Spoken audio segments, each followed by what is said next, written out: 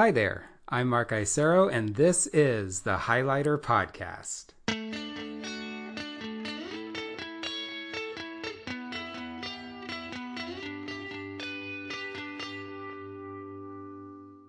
Hello and welcome to the 27th episode of the Highlighter Podcast. Thank you so much for listening, whether this is your first time or whether you've been listening since the beginning. This podcast is an opportunity for us to talk about the best articles and podcast episodes on race, education, and culture.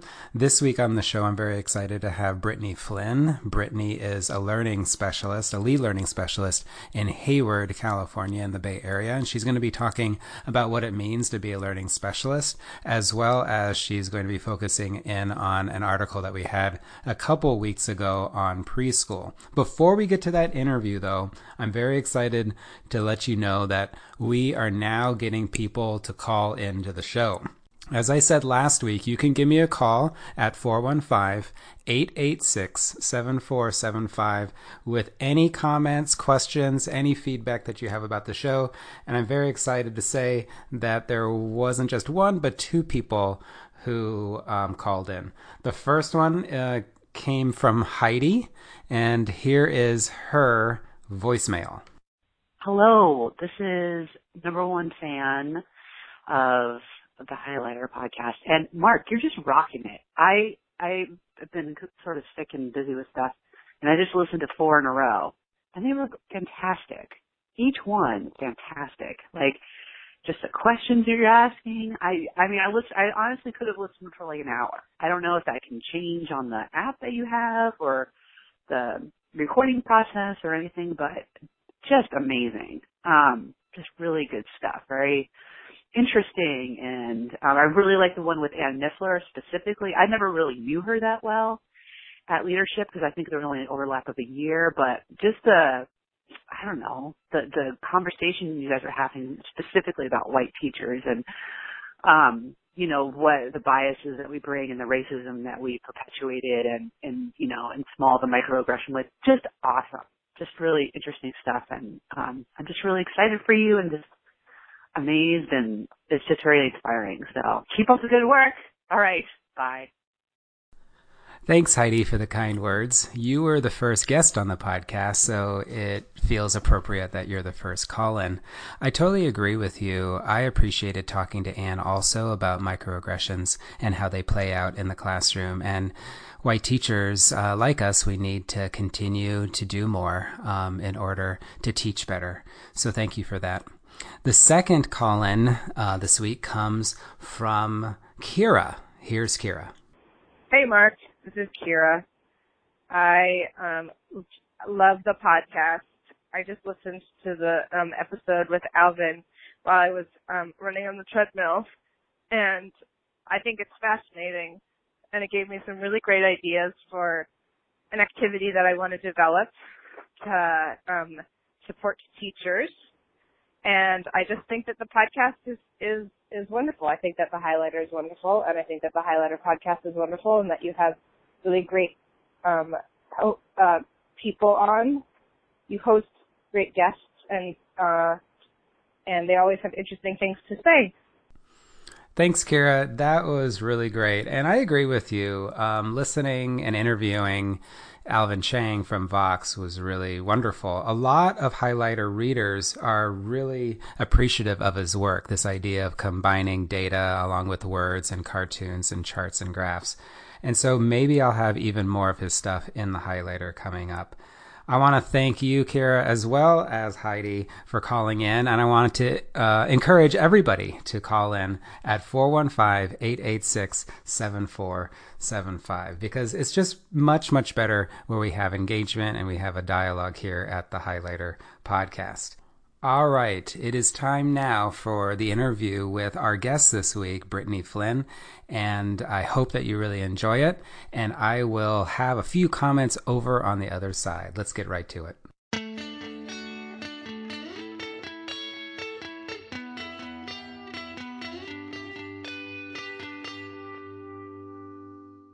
Hi, Brittany. How are you? I'm good, thanks. How are you, Mark?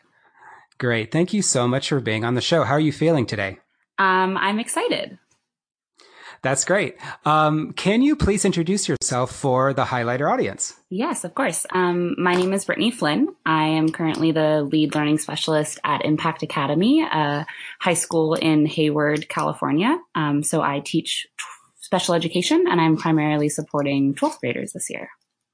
That's great. Can you say a little bit more about what a learning specialist is and does? Of course. So my credentials in special education, so I'm a special education teacher. Envision has a little bit of a unique model with all of our students are fully included into their gen ed classes. So a lot of my job is pushing into their classrooms to co-teach or pulling out small groups. And it's a lot of collaborating with their teachers to figure out the best way to either modify or accommodate curriculum so that they can get access to all of the wonderful things their teachers are teaching.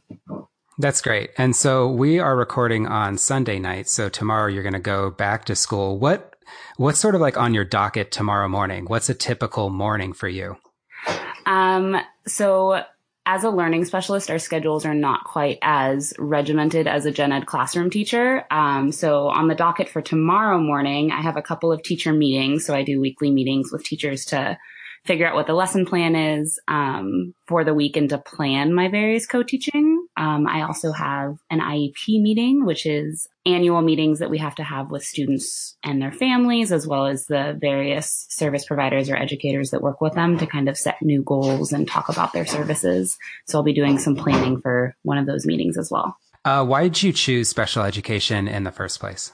Was kind of a circuitous path, but ultimately it came from a really strong interest in research and research-based practices. I did a lot of work in behavioral therapy with students with autism. I get really excited about the fact that we can give these students access that are typically left out, so to speak. And I think that both the fact that the students I work with have various learning disabilities or differences, as well as the fact that Envision as a whole works with students that tend to be lower income and come from neighborhoods that already get overlooked a lot. These students are especially overlooked. And so giving them access to greater opportunities and to greater levels of learning was really fulfilling when I started doing it. And so essentially that's why I keep doing it.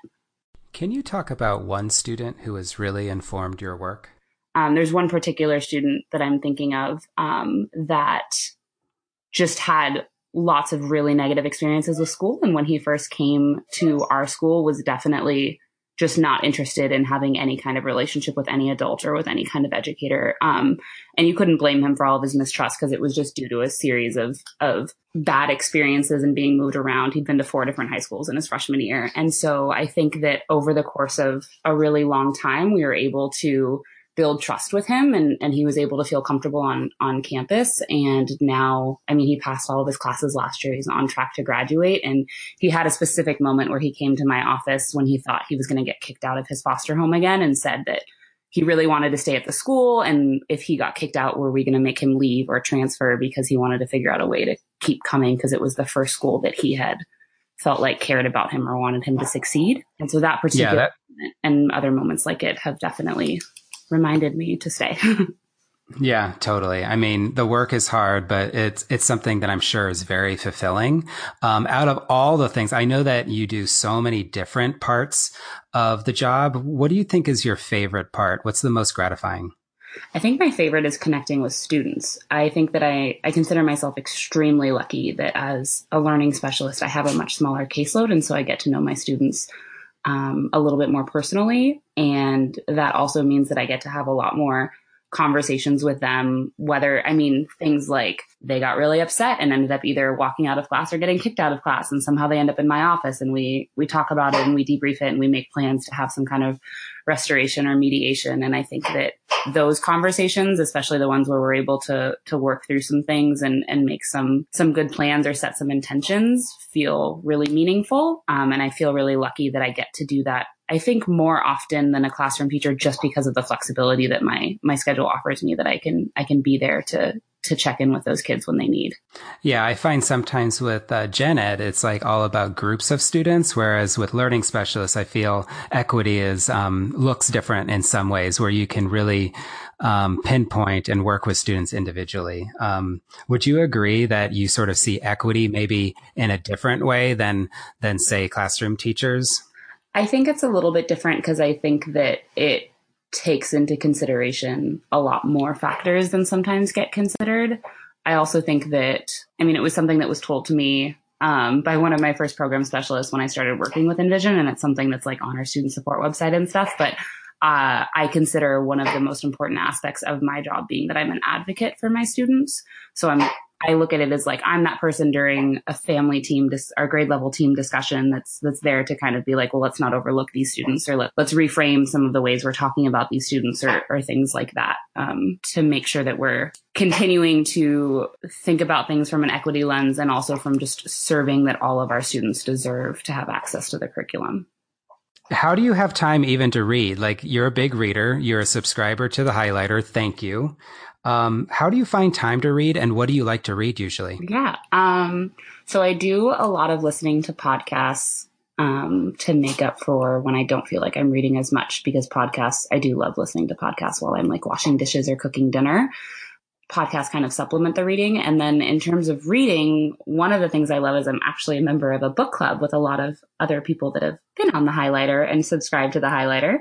And I find that that's really awesome, because I like reading things that I can talk to other people about. I think that's one of my favorite parts of reading, is finding really interesting things that I then want to immediately like debrief with people. So I felt like there were a couple years there where I wasn't reading as much as I used to, and joining the book club definitely re-excited me, because it was both a place where I could debrief and talk about things, but also a place where I could find recommendations for new books, or even swap books and share things that other people have read. And so that has been one of my favorite things. Yeah, I totally agree. And your point about the book club, I'm part of a book club too. And that's also maybe what the Highlighter's about, is that it's almost like a big article club, that all these people are sort of hopefully reading some of these articles and able to connect. Even at like the happy hour, which is coming up, I'm trying to plug that too, which is on the 8th. But yeah, I like this idea that people are all reading stuff and then can also maybe connect on what they're reading. So I'm totally happy that you're part of the Highlighter. And I would love to ask you, which article have you chosen for today? Yes. The article that I've chosen was from last week's issue about preschool, and specifically preschool teachers. Yeah, this was a piece in the New York Times that was in 126, and the piece is by Janine Interlandi. And so many people have already told me that they appreciated the article. Why did you choose it? I chose it for a number of reasons. I think one is that some of the issues that they bring up in challenges span K through 12 education as well. So I felt a lot of like this connects to my current work, but also because my first jobs in education were all in preschool classrooms. When I was doing behavioral therapy with kids with autism, it was for San Francisco Unified School District with the preschool team. Yeah. So what did you notice when you were working with younger students? Like, how was the sort of preschool experience different, say, than where you work now in a high school? I think that the family and parent involvement is very different. And I wouldn't go as far to say that it's more or less, but more that it's just different, because the kids aren't going to be as vocal or self-advocating for themselves, obviously, because they're so much younger. So there's a lot more communication with parents. And what sort of resonated with you the most while you read the article?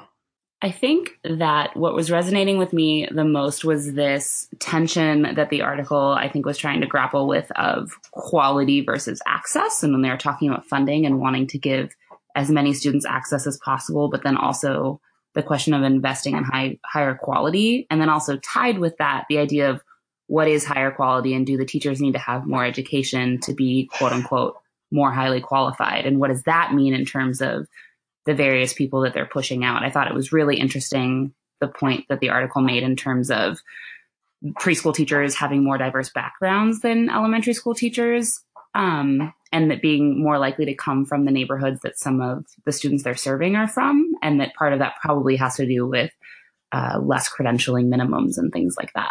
Yeah, I mean, the thing that hit me first was just if we think that teachers and educators are paid very little, even at the secondary level, it was just so stark how little that preschool teachers were making. And my first thought was, how is this even possible? Especially when I think about my work in preschool classrooms, those teachers weren't working less hard than the teachers that I work with now do. I mean, it's in some instances, you can even say that it can sometimes be more work, because a 3-year-old can't be given as much independent room as a teenager can, even in terms of like giving them breaks or things like that. There's a lot more like hands-on supervision that has to happen because even their basic daily needs need help being met. And so it's just very clear that those teachers aren't doing less of a job. But why do you think that our society, who said, like we say that we care about kids, why do we allow this to happen? I mean, I think that's part of the reason why I felt like it resonated with even my current work, because I think that my answer is going to span the same assumptions that are made about K through 12 educators. But I think that people don't necessarily directly understand the amount of work that goes into it. And so it's easy for them to belittle it or label it babysitting or things like that, that according to society don't need to be valued or highly compensated. I remember reading something, and of course I can't remember where it was now, but I remember reading an interesting point that a lot of people feel like they understand the job of teachers more so than any other random job because everyone was in school at some point and was a student, and therefore they feel like they understand what a teacher does. And it's a really false conception because, I mean, I know that before I became an educator and took classes on education, I did not know what a teacher did. Like when I think about my high school experience, I didn't realize what was going on behind the scenes, so to speak. But people have a false conception of understanding that they don't maybe have for finance jobs or things like that they have no experience with. Yeah, I totally agree. I love how you also you're really thinking about this quality versus access issue. It's interesting. Like when I was looking at the article, I had no idea that so few of American kids have access. I made this assumption that was higher, with Head Start and that kind of thing. And this article just made it very clear that not only is the quality not great, but also the access isn't even there. And it just got me thinking that maybe if you're a parent who happens to have money and resources, you'll do the best job that you can with your kids, perhaps in a private preschool, and not necessarily even think about the rest of everybody else's kids, the rest of the family's access. Do you think that that's sort of at play in this article? I think it definitely is. I think it starts to bring up the spread of cities including preschool as part of their K through 12 plan so that it actually starts at age 3. I think San Francisco started to do this. And I mean, those were some of the classrooms I was working in when I started, that are just part of their public education system. And I think that we need to see more of that and more cities and states just including preschool as part of public education. Because I do think that you're right that right now it ends up being the more money that you have that you can put towards it, of course, you're going to pay for the best that you can get for your child. And then if you can't afford it, it ends up being, whatever you can do to make ends meet. And that doesn't always end up meaning the best outcomes for the child. So for this issue of the quality versus access, there is more and more credentialing, and yet it doesn't necessarily seem that is the answer. What are your thoughts about that? Yeah, I definitely don't have a clear answer because I think it's a really hard question. But one of the things in the article that struck me the most was the idea that some of these cities have put in place of apprentice programs and bringing training to the classroom to support teachers while they're working. And it reminds me of even some of the programs that exist in higher education as well, right? Like REACH and various programs that'll come in and help a non-credentialed teacher become credentialed while still teaching. And I wonder if we can expand some of those or do that more, because I think that there are a lot of benefits both to allowing individuals that don't necessarily have the time to just take 2 years off from working and go to school to get all the credentialing they need, let alone the money to pay for those. But it also is interesting because I started teaching on an intern credential before I had finished my credential. And I found it really interesting to be able to ask questions of my professors that came from the classroom that day, right? Like I taught all day and then I went to a night class and I was actually able to debrief some of the challenges I was having. And I feel like I actually got more out of my professors because of that than if I had just been discussing hypotheticals with them. I wouldn't necessarily have known what questions to ask. Yeah, it's crazy. I mean, I know that some school districts as well as charters have residency programs, but I really don't know why they're not more popular. And if the answer is because they're too expensive, that's just not a good enough answer. I mean, even at the high school level, I think that there are totally a lot of great relationships between teachers and student teachers, but sometimes it's just not enough practice. Whereas it seems like you had an opportunity to sort of learn while you were also doing the job. Yeah. And I mean, I think that I also think that those programs they have to come with a lot of support. I think part of the reason that I was successful starting on an intern credential is because I just had phenomenal support in terms of coaching and like my program specialist, Eva Huffman, if she's listening, she was great. So I just felt like I had tons of support. And so I had room to kind of fail and someone was there to catch me or help me work through it. So that is the one big piece is that support has to be built in. But otherwise, I think that those programs can be really great. Yeah, I agree. Let's make more connections with what you feel was in the article that can be applied, say, to secondary. And the reason is that the great majority of Highlighter listeners who are educators are part of the secondary. What else did you notice in this article that you would like to sort of advocate for? One of the things I noticed in the article was relationship building, and the teacher that they were following throughout the article kind of talking about her intuitive ability to connect with her students even without whatever official training might be mandated. And I think that relates a lot to secondary teaching as well, because I think that some of the teachers that I work with that are the most successful, or even I think some of the reason why I'm successful with the students I work with, are because of that thing that can't necessarily be taught in a classroom, that really just has to do with building relationships and creating a space where your students feel safe. I talked a lot about younger students and these preschool students really needing to be able to feel safe in order to learn or connect with their teacher. And it mentioned that high school students could maybe learn from someone they don't like. But I think with the population of students that I've been working with for the last few years, they definitely learn better from the teachers that they don't necessarily like, but that they trust or feel like they can connect to in some way. And so I think that idea spans all ages of teaching and is something that I would love to think more about how we support teachers in doing better. Yeah, I agree. And about salary, for example, I mean, $10 an hour for a preschool teacher is just not going to cut it. Yeah, no. My question to you is that just for years and years and years, teachers have been saying, can we just have a little bit more money? And my question for you is, if teachers did get significant raises, I don't know how much that would be. Do you think that, for example, teacher turnover would go down significantly? Or do you think that it wouldn't necessarily make a difference? I think it would definitely affect teacher turnover, because so many of the people I know that have left the classroom have left it because they found other opportunities where they could be more stable. I mean, part of that's because we live in the Bay Area and it's just a really high cost of living also. But I think that it is really hard to commit to a career that is both really takes a lot of work and to be good at it takes a lot of dedication and doesn't feel like you're able to create a stable lifestyle. So I think that so many more people would be able to, even when I just think of people being able to dedicate more time to learning how to be better teachers, it's hard to do that if you are struggling to make ends meet and you're potentially working different jobs over the summer or things like that. It's just really hard to feel committed and fully in it if you don't feel stable financially. Yeah.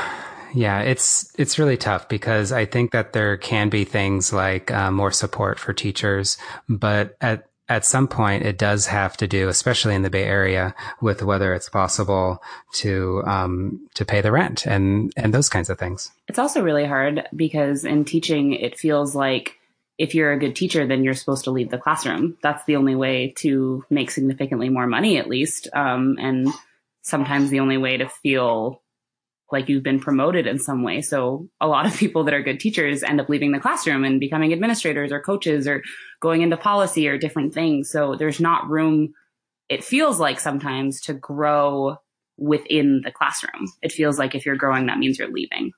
Yeah. And that came up in the article as well. It was just like, here was the job. This was going to be the job, I guess, forever. And there weren't necessarily opportunities to grow in the profession. Mm-hmm. I wanted to ask you as a final question about being a learning specialist and how you feel like you can grow in this profession, especially given that the resources are limited. What have you done and what could you sort of offer to other folks who might be interested in being a learning specialist? What are the different opportunities that you have sort of been able to explore and that you would suggest to others? Yeah, I think that in terms of personal growth, what I have been really focused on is, my ability to work with other adults, because a big part of the learning specialist job is collaborating with gen ed teachers, and ultimately my students, they're only successful if I'm able to figure out how to work with their general education teacher and co-create a plan for them that works. And so a lot of my time has been on various opportunities to think about collaborating with adults, and things like Elena Aguilar's The Art of Coaching and other direct coaching that I've gotten on my like facilitation skills or collaboration skills have felt really helpful and felt like they contributed to my growth as an educator and ultimately led to better outcomes for my students. Thank you. Brittany, thank you so much for doing this. Thanks for being on the show and being on the Highlighter. Hope you enjoyed. Thank you so much for having me.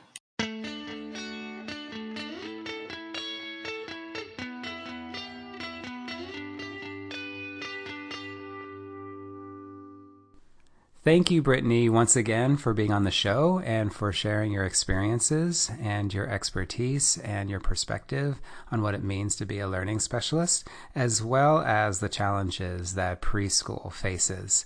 It was wonderful to hear your viewpoints, so thank you.